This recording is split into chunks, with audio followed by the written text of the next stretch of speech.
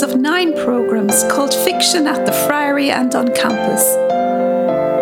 Recorded on location in UCC and at the Friary Bar in Cork City.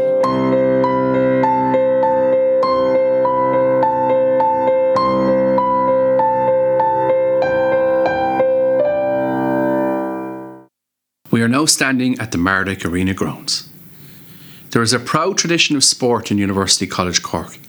With 56 clubs in UCC, we offer a diverse range of activity, both competitive and recreational.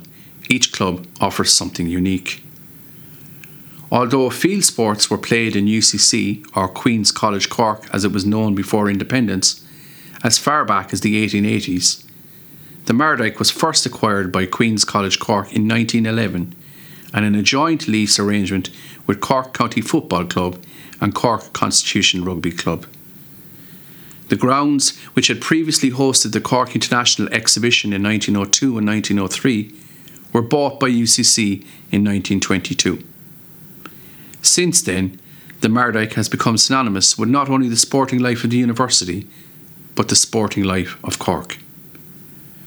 Among the many top sports stars to play or compete at the grounds were the first GAA president, Maurice Davin, Olympic gold medal winning hammer thrower Dr. Patrick O'Callaghan, and acclaimed athletes Eamon Coughlin, John Tracy and Sonia O'Sullivan. On July 3rd, 1984, when hosting Cork City Sports, the Tadhg witnessed a world record when Russian hammer thrower Yuri Siddiq broke several records in one evening to the delight of the large crowd.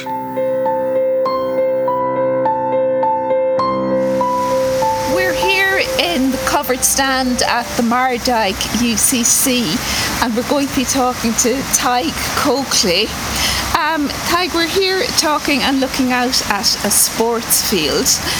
Can you maybe tell us, to start off with, the part that sport plays in your own writing and life? Yes, Danielle, and in fact this location means a lot to me because when I went to UCC back in the late 70s, I played hurling here for 4 years and we actually won 4 Fitzgibbon Cups, amazingly. But one of the things that always amazed me about sport in Ireland is how little writing there was about sport. We're obsessed about sport and we love our literature, but they never seem to come together.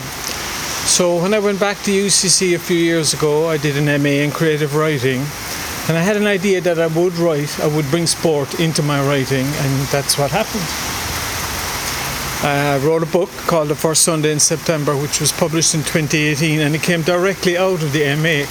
So not only did I play hurling here in UCC in my youth, but I wrote in UCC and I wrote as part of the MA, and the book came directly out of that course.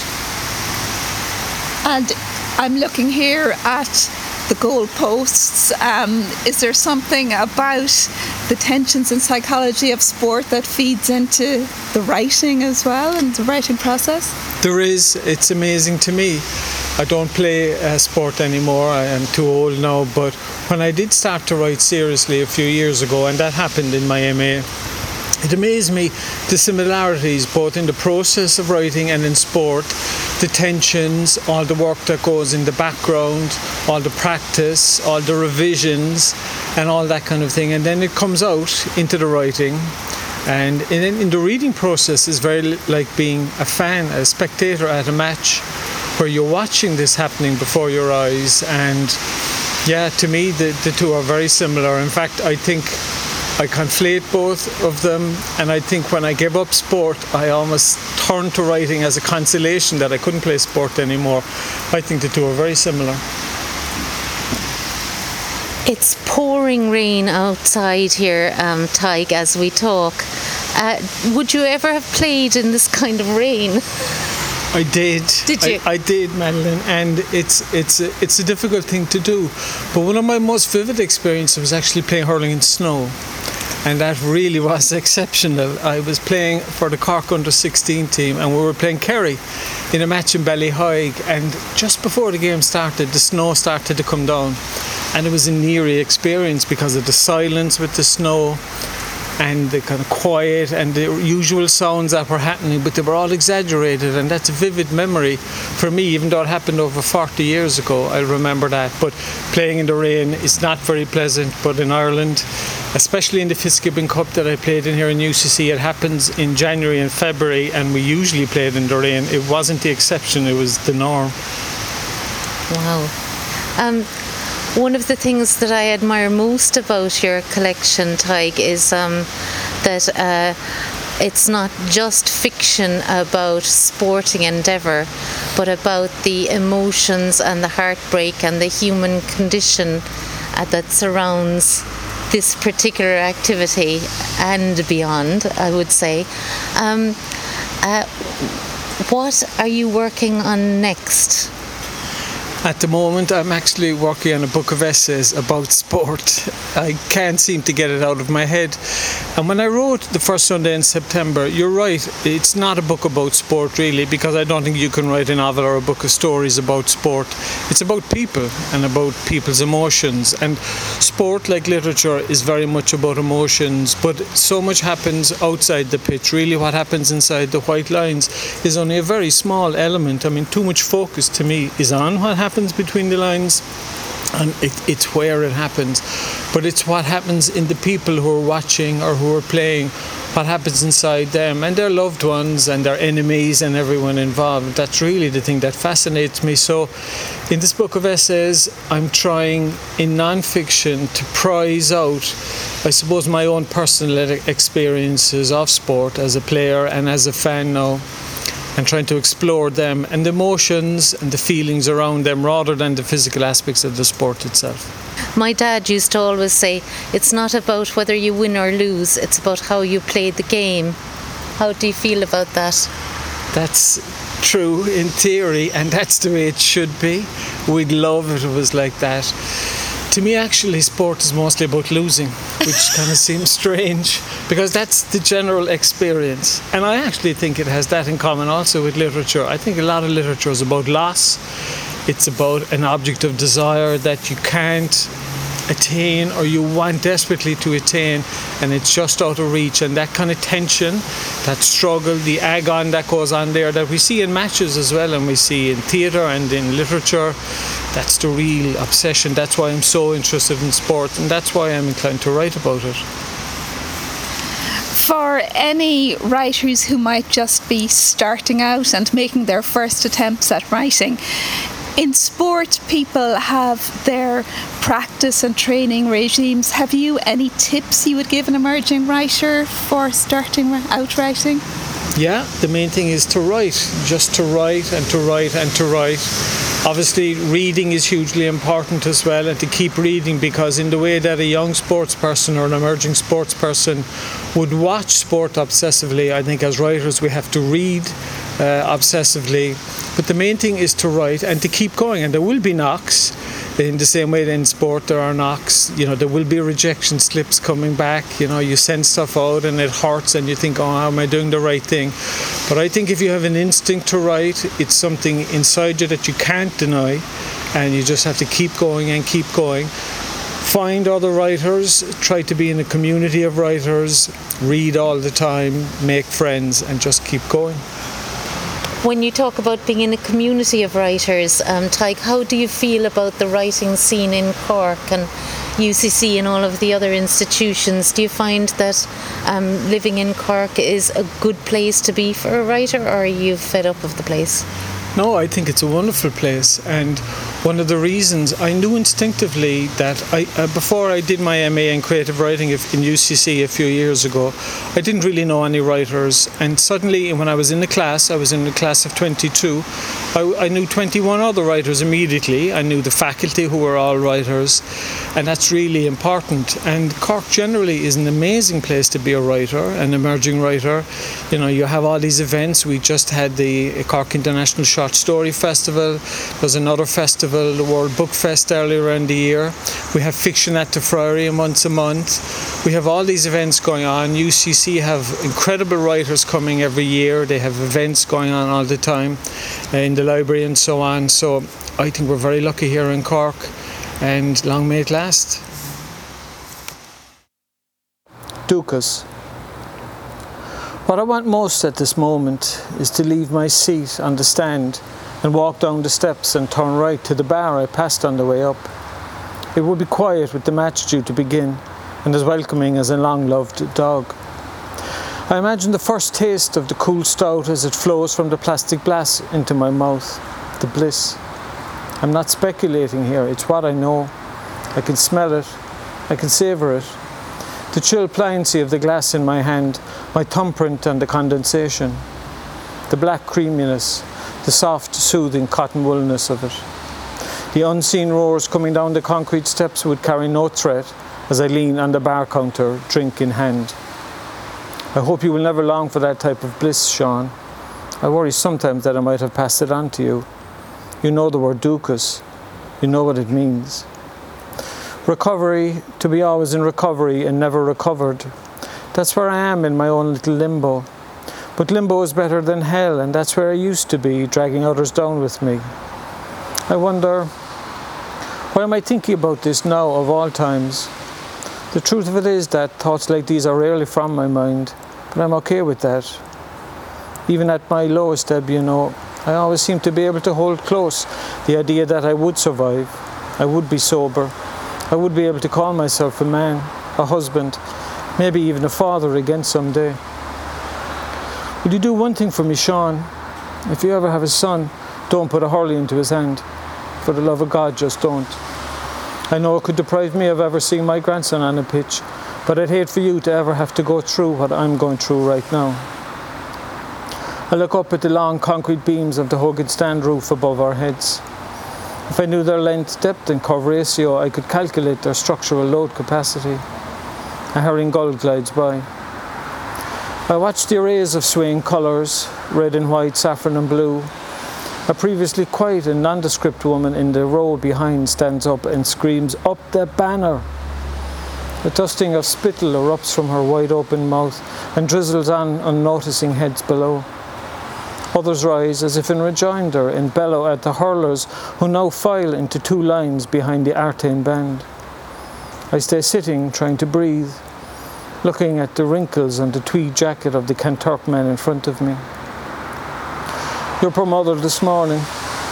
Neither of us slept a wink, of course, and then she was up out of bed early, all go fussing over my sandwiches, which she proceeded to ruin by putting mayonnaise on the ham instead of mustard. I didn't have the heart to tell her. The state of her at the door, wringing her hands. "He'll be all right, won't he? Will they win? What if they lose?" "He'll be fine," I replied. Very likely it was a lie. Sport is cruel, crueler than you can imagine, Sean, though you might just find out today. I tell myself to breathe and I stand up. I watch the 15 Corkmen march behind the band as they pass my section of the stand. The noise is apocalyptic. I scrutinise your body language. You're first in the line as captain, and I see a rangy, dark-skinned, short-haired 28-year-old, hurley held in your right hand, helmet in the other. You're the spitting image of my brother Johnny when he was your age. You've a languid walk, jaunty it might even seem. Good. Sean, when your mother and I gave you up for adoption, it broke our hearts. But you have to realise that we were so young. Evelyn was barely 17 when she fell pregnant, and I'd just turned 18. We hadn't a clue. We were in shock. We were ashamed. They made us feel ashamed. We were frightened. Evelyn's father was, well, to call him a vicious dictator would be an understatement. But I should have fought him. I should have. Our only consolation is that Michael and Anne are such good people and that they have reared you so well. As the teams break away from the band, I wonder if there is an open meeting going on at this very moment somewhere in the inner city. There usually is. Pat would understand and pick me up later. It wouldn't be the first time. I remember going to one on Dorset Street when I was on vigil with Evelyn, when she was due with your sister Roisin in the rotunda. Probably just a half an hour's walk from here. My name is Tim and I'm an alcoholic. I touched the phone in my top pocket. The app would tell me where to go. I rise again with all the others and face the flag for the national anthem. The words appear on the big screen. A blonde woman sings from a dais near the sideline. An elderly Corkman on the opposite end of the aisle to me weeps. Veins of tears flow down his hollow-bearded cheeks. He fears it will be his last time. I can see it in his eyes, in the pained passion of his delivery. The song ends in the usual shortened climax and everybody sits as the players move to their positions. You take your place at left half back instead of on the right where you were selected. Pat elbows me. They put him on McMahon, he says. I nod. If only I could breathe. I was so happy when I found out that you were growing up in Glenmire, the home of Sarsfields, and that Michael was a hurling man. When you were 8, Evelyn did something she shouldn't have. She went to her sister-in-law who worked in St. Margaret's Adoption Society. Somehow she persuaded Helen to show her your file. How I'll never know, but I have my suspicions. The truth is, Sean, that Roisin didn't make it. We lost her beautiful baby sister on a hateful day in May, in a cold room in the hospital. And her perfect little eyes were the same shade of blue as the sky directly over your head now, while the referee readies himself to throw in the sliotar. Your mother was never the same again, and you know she was younger on that day than you are now. We couldn't have any more children, the doctors made that clear, because of what they called a major chromosomal disorder. How you escaped they couldn't tell us, but getting pregnant again might have been disastrous for Evelyn. Then of course there was only you. But you weren't there either, or only as a kind of shadowy reminder of everything we'd done wrong. I never really know how I feel about hurling. There are times, and this is definitely one of them, when I hate this crazy game. And I play down the 5 All-Ireland finals I played in myself, and the 3 I won. But then for a few hours today, I had been receiving homage from old friends and foes in and around Croke Park. And I feel it is my due, though nobody will ever hear me say it. I can see a couple of Kilkenny men a few rows down from where I'm sitting. Tommy Brennan and JJ Heffernan from Ballyhale. In some ways they look just like ordinary middle-aged men out at a match with their flat caps, bent noses and thinning hair. Sean, they are anything but ordinary, I can tell you that for nothing. The things that they've done and the things that they know, my only hope is that after today you will know some of them too. I watch your body position as you close down the space created by the movements of McMahon and the other Clare forwards. You've been coached well. Joe Ryan and Dinny Young did a great job with you. Today is really all about temperament, and I think yours is just fine. I don't think you're a great loser, but as Vince Lombardi said, show me a good loser and I'll show you a loser. You got that from me. On the way up here this morning in the car, I had a crazy idea. I daydreamed that I'd congratulate you after the match if we win. That I'd seek you out, walk straight up to you and shake your hand. That I'd hug you even. That I'd grab you by the shoulders and look into your eyes, as a father should look into his son's eyes on winning glory. What did I think I'd see there? Or what did I think you'd see? And what would I say? I don't know. I just don't know. I'm not sure what I was thinking. Crazy thoughts. I was thinking crazy thoughts, Sean.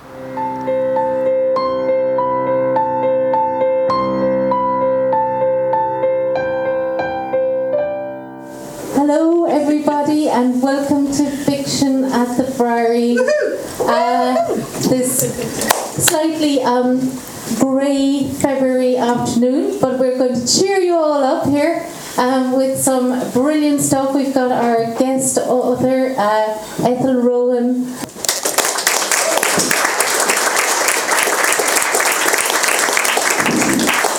So Ethel's going to read a short extract and then we're going to have a chat. Thank you, Ethel. Hello everybody, I really am delighted to be here and thank you. I think that's probably the loveliest intro I've ever received, so thank you for that. I am going to read, my reading will probably be about as long as the intro, not much longer I promise, I'm going to read one of the stories from the forthcoming collection that's coming out next year. The collection is called In the Event of Contact, and this story is Into the West, and I'm going to begin at the beginning, so I don't need to set it up for you. Fintan removed the marinated skirt steak from the fridge, wanting the meat to reach room temperature before he placed it on the barbecue. He pulled bowls from a cabinet and filled them with the various fixings, including the lime wedges and his homemade guacamole. He surveyed the colourful spread, pleased with himself. It was far from beef tacos he was raised. He scanned the kitchen and the wooden deck through the French doors, confirming everything was in order. He poured himself a glass of fruity Cabernet and saluted the lovely home. A Tipperary man, and raised in a two-up, two-down terraced house, he never imagined he would someday own a detached, four-bedroom, Mediterranean-style home on a tree-lined street in a prime San Francisco neighbourhood, minutes from the ocean. A foreman for an Irish-owned engineering construction crew, he also would never have believed there was such money to be made laying pipe beneath the city's hilly streets. He tugged on the cuffs of his purple shirt and rubbed the flat of his hand over his silk chest, wondering if he should go change, if the bold shade, fancy fabric and tailored fit weren't too much. He glanced at the tiny digital clock on the face of the oven. He had time.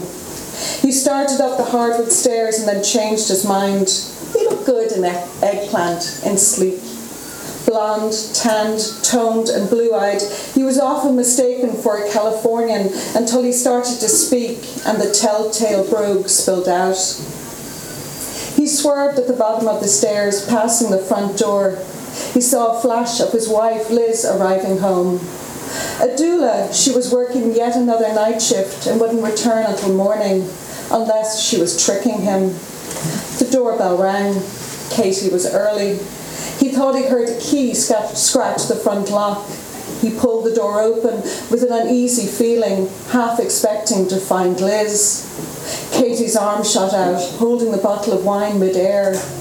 Her yellowed smile struck him again. How it was a relief from the sameness of Americans' pearly whites. Also notable was her lean height. She was nudging 6 feet tall, and her long tousled copper hair, her lively brown eyes. He was doubly relieved to see she had also dialed up her look, the black cocktail dress with a neat bow at her waist, wrapping her like a present.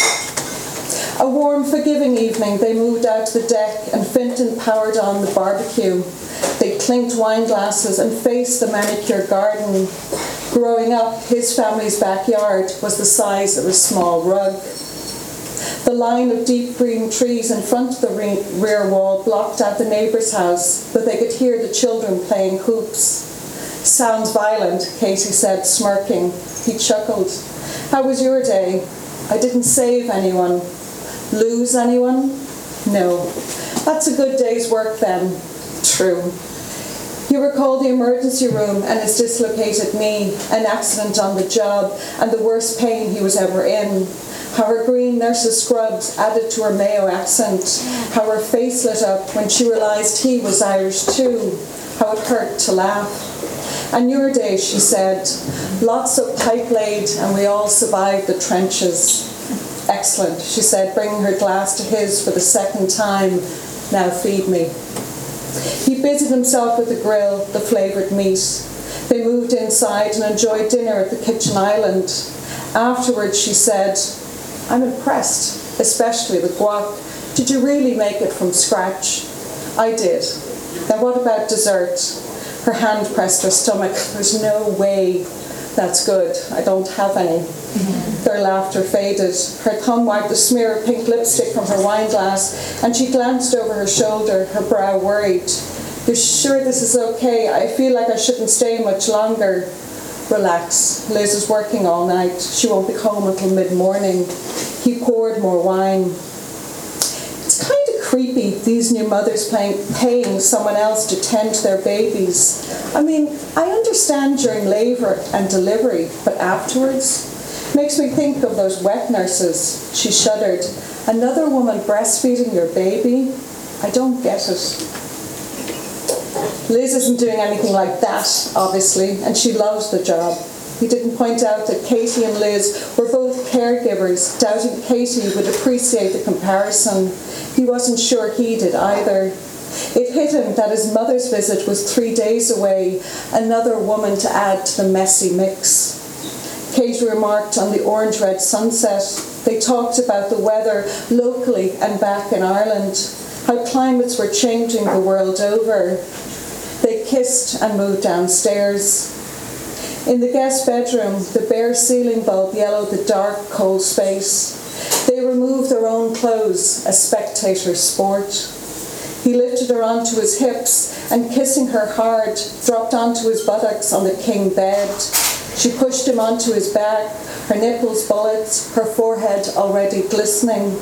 She was more intoxicating than all that wine, and this mattress was softer than his own upstairs, full on welcoming. I'm going to leave Fenton and Katie there.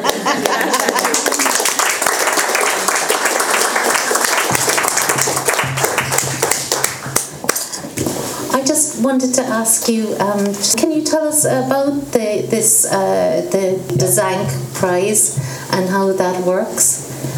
Tadhg are a independent publisher. They're out of Michigan, and they hold an annual book contest. In fiction, it's for both the short stories, a collection of short stories, and the novel, and they have non-fiction book prize also. And I had shopped around the collection with some small independent Irish publishers and the UK, actually, with the thought that most of the stories are set kind of Ireland, London, and within the States they're usually dealing with expats. So I thought that would be a good fit.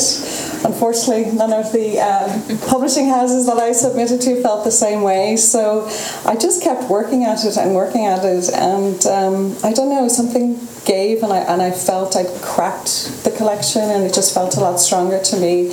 And honestly, the book prize I felt it was a long shot. So honestly, when the editor called me and told me I won, I blubbered on the phone. I kept thinking, I hope she didn't record it, because it was not pretty. But yeah, so that'll come out May of 2021, which seems really far away, but I'm actually happy. I let it sort of simmer, and it gives me an opportunity to come back to it again. And publishing now is such a business, so the editor is sort of keen to really set it up so that it's marketed and promoted well, and I feel really good about them. They're an independent press, but I have a great rapport with the editors, and they have a really good track record. I'm a big fan of the books they publish and some of their authors. So yeah, it's wonderful. Congratulations. Yeah. I'm going to hand over to Danielle, who's probably bursting with questions. I have so many questions. As usual, I will share the mic, so we will allow our audience to ask some questions as well in a little while. So pleased to hear that you have another collection on the way, Ethel. I'm a big fan of your writing, and I have two of your earlier short story collections here, both wonderful, so I'm looking forward to reading the next one. And Ethel, by the way, has won many other awards for her stories, and I'm thinking you won the Brian McMahon Award among them, didn't you? So can't wait to read this one.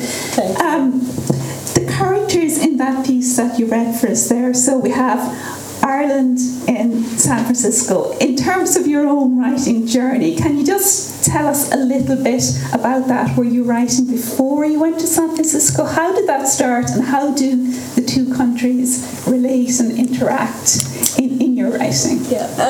So I think my first sense of, I love to write. I've always, I loved reading as a tween, as a teenager.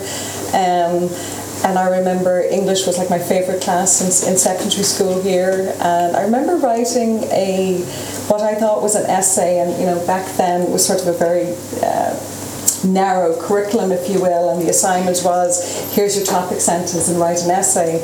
And it turned out I wrote a short story in response to the topic sentence, and it wasn't an essay. And my English teacher pulled me outside of the classroom and said, I feel terrible, I have to give you a C because you didn't meet the requirements of the assignment. He said, but I love your short story.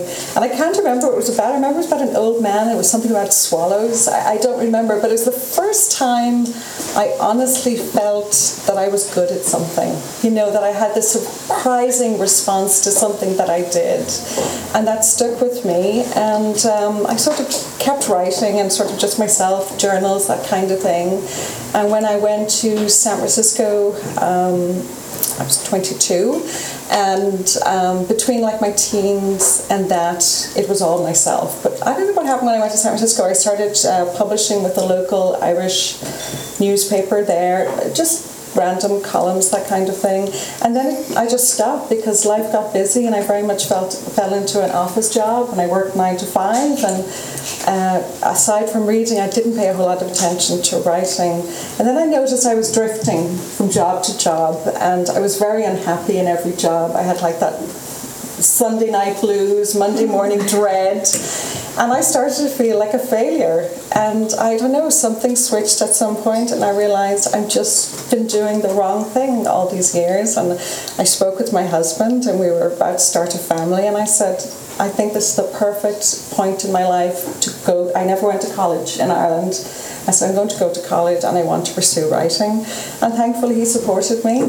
And I went to school and I studied English, and then I did a master's in creative writing, which you don't need to do. I'm sure you all know that. You don't need a master's, but I just happened to do it.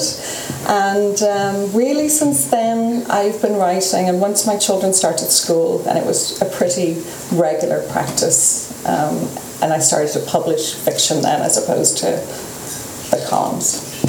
That's a long answer, I'm sorry. Thank you.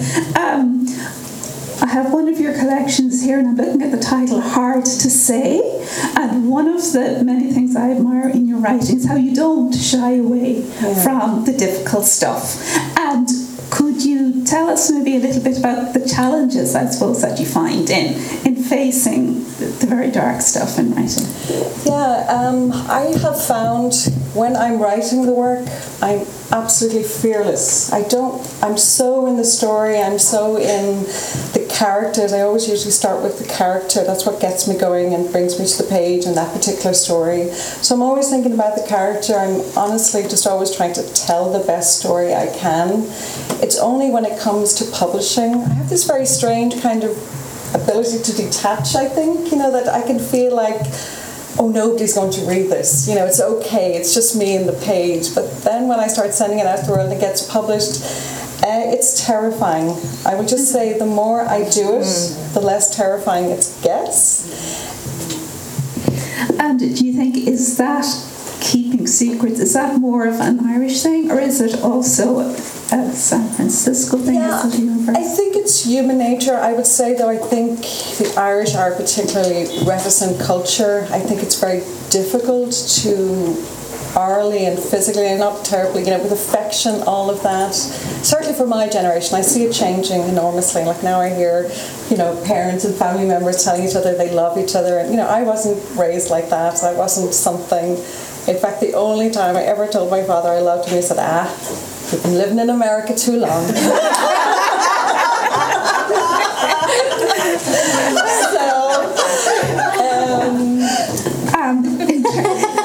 In terms of process and how you put a story together, the building of that story, would you say that you usually harvest elements of your own life to start with and then fictionalize them, or do you start with a fictional idea and your own life kind of works its way in?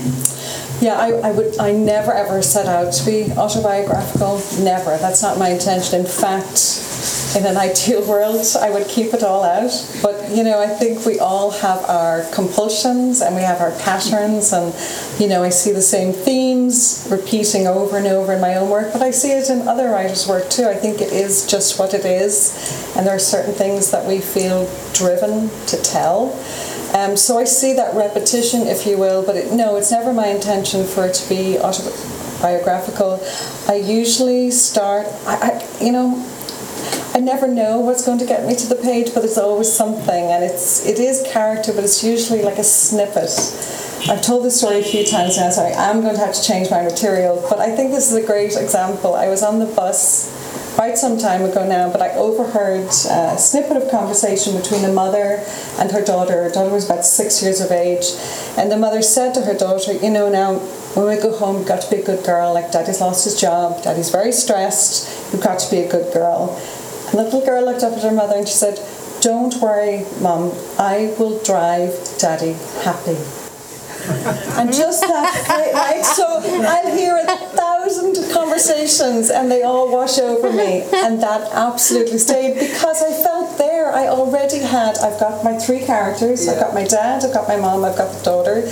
for the child to use that quirky turn of phrase, I just love that. Like, I love everything unexpected, whether it's at the sentence level, the characters, you know, what the story reveals to me, all of that. So I'm always looking for surprise, and I think my spark is always surprise at whatever level it's at. But could you just tell, for the sake of the audience, tell us a little bit about how The Weight of Him came about, if you don't mind? Yeah, well, that novel actually ties perfectly into everything that we talked about, you know, the stories I feel driven to tell, the terror that comes with that, the fear of readers' responses, of the people in my life, their responses, all of that. I probably wrote that novel over the course of 10 years, and I have no doubt the only reason it took so long was fear.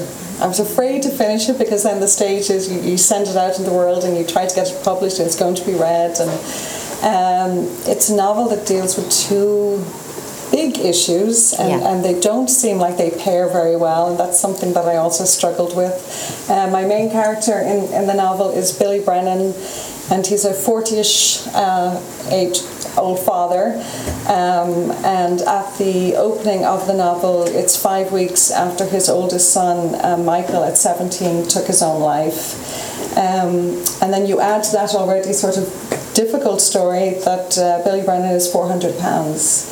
And the novel is about the journey that he's sort of then propelled on after the death of his son, and the surprising links I found between, you know, Michael taking his own life and Billy struggling with who he is and why he is who he is. And it was this idea of the rejection of the self. And, you know, Michael ultimately rejected himself and took his own life, and Billy was at a point in his life where he had rejected himself and actually hid inside. You know, the whole storytelling was to get to the point of, you know, who is Billy, who was Michael, and the why of what they both did. And Billy discovers that he's basically hiding inside himself, and Michael took a much more tragic and permanent way to hide, to just step off the radar, if you will. So how that came about was another snippet of conversation. I overheard two elderly gentlemen in a pub, and they were mourners after a funeral, and they were talking about an obese woman sitting in the corner, and one said to the other, you know, the grief might actually kill her before her weight does.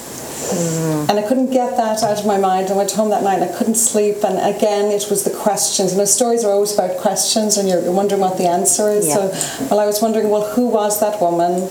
Who did she lose? You know, why did she become who she is? That type of thing.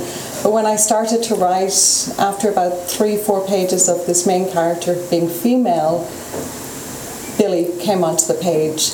And I think part of that was also my wanting to reject any sort of it becoming too personal, because I felt if I stuck with the female character who was obese and I was trying to understand her grief and her personal tragedy, I was going to end up writing about my mother.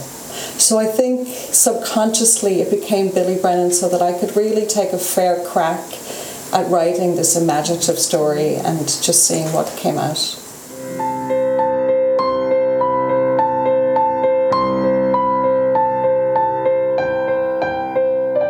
My name is Fiona Whyte, and this is a short excerpt from the beginning of my novel, which is set in 7th century Northumbria. It tells the story of Wilfred, a young boy who's taken to be a monk at the monastery of Lindisfarne. They came for him at twilight. He spied them, 2 shadows skimming down Wolfstan's hill. He thought at first they might be heading eastward to the village. But when they reached the stream, instead of bridging it at the hazel tree, where the flow of water is light and the crossing over narrow so that a horse may pass with just a few steps, they followed the stream downward till they reached Ail's Ford. Here they crossed and continued down to the hedgerow, which was the northward mark of his father's land. And now Wilfred's heart was beating fast, as the 2 figures, no longer distant shadows, but darkly cloaked and hooded beings, passed through the gap in the hedgerow. and it seemed to him as they gathered pace and advanced towards the house that they blocked his view of Wolfstan's Hill and Davisford and the stream and the hazel tree, and that the whole land was filled with their presence. Oswina, the servant, met the riders at the outer wall and directed them towards the house. Wilfred swung down from the branch of the tree he'd been sitting on and followed at a distance. He picked up the hazelwood stick he usually carried with him and busied himself with drawing patterns on the ground, glancing up every few moments to see what was happening. The men had dismounted and Oswina was leading the horses to the stable. Wilfred's parents were standing at the door of the house. He noticed how his father pulled back his shoulders and lifted his head. He had been carrying himself with something of a hunched gait recently.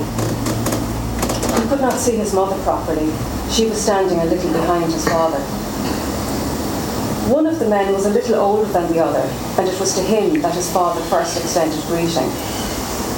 They exchanged brief words that Wilfred did not catch. His mother did not speak. Neither did the other man, who stood back a little from his companion and kept his head down, eyes to the ground, hands joined loosely together. But when they went to enter the house, this man, going in last, turned around, looked back at Wilfred and stared hard. The man had not drawn back his hood, and Wilfred could not see his expression clearly, but something in that look made Wilfred shiver. Wilfred had known that something was astir. He could smell it. The air was thick with the crackling of roast pig and the odours of charred flesh, garlic and rosemary, combined with the sweet whiff of dough and stewing apples. Footsteps about him were hurried. Voices matched the urgent movement of the bodies that carried them, now fierce whispers, now loud commands. Even Oswina was unsettled. He kept coming to check on Wilfred, warning him that his father would gladly take a whip to him if he even thought about wandering beyond the boundaries of the hedgerow. And every now and then he glanced up to Wolfstan's Hill, rubbed his hands together and frowned. But Wilfred was not minded to heed Oswina. He was too distracted by the rushings and stirrings in the house, the pungent smells, the noise. He wanted to run from the house, climb the hill, watch the swallows fly off, follow them to wherever it was they hid when the days grew shorter. But Oswina said he was not permitted. He might not even exercise his horse. He must keep the house at all times.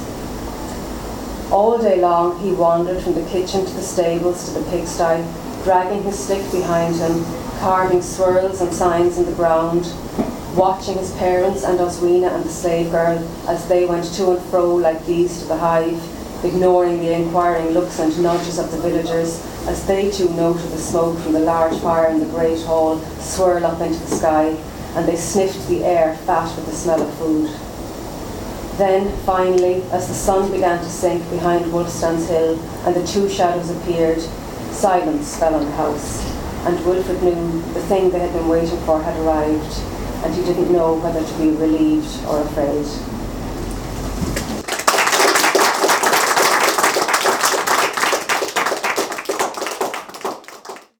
My name is Lisa Sedgewick, and this is an excerpt from my story, The Loaded Deck. I started shuffling, keeping the ace of cups at the bottom of the pack. People pay me for rosy futures, so if the spread is looking bleak, I can throw it into the mix. Everyone wants the lovers to star in their own fairy tale of romantic bliss, but it's too risky to have such an obvious card up your sleeve. The ace of cups with its overflowing chalice, that's my baby. Send them away satisfied with the hope of bountiful happiness from a non-specific cause. But Clara's orphan beggar expression wasn't sporting, so I ignored the player's tenet that dealing in truth makes for a dangerous game. I upped the ante by letting her cut be real.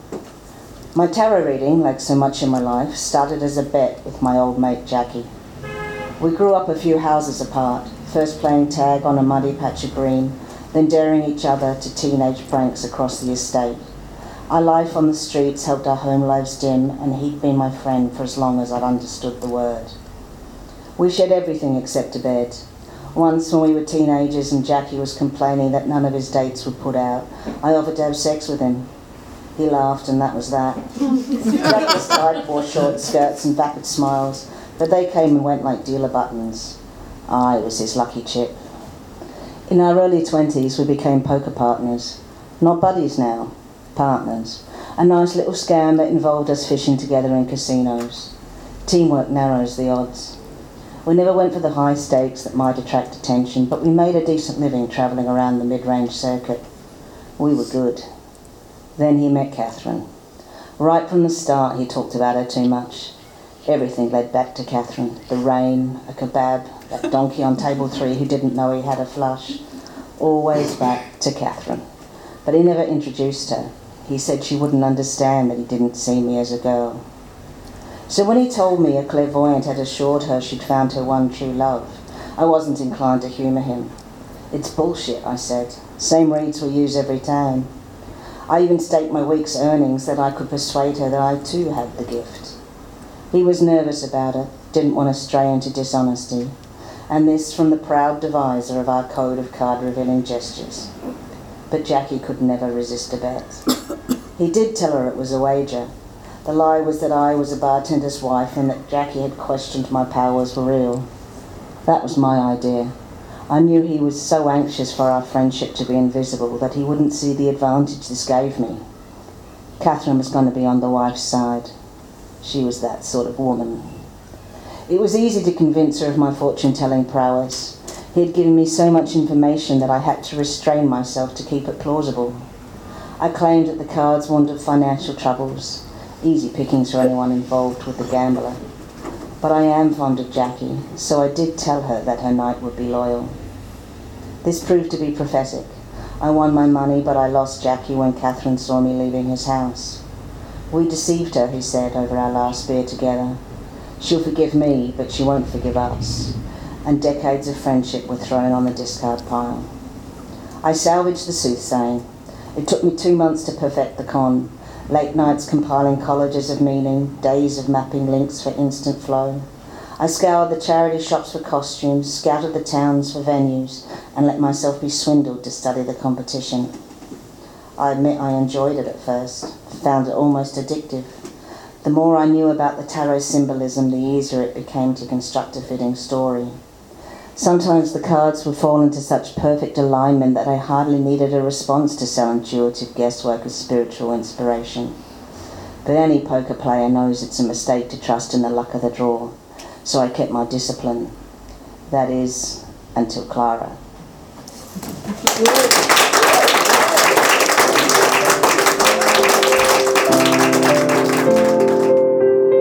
Fiction at the Friary and on campus was presented by Madeline Darcy and Daniel McLaughlin. Location introductions by JP Quinn. Produced by Kieran Hurley for UCC 98.3 FM. This programme was funded by the Broadcasting Authority of Ireland with the television licence fee.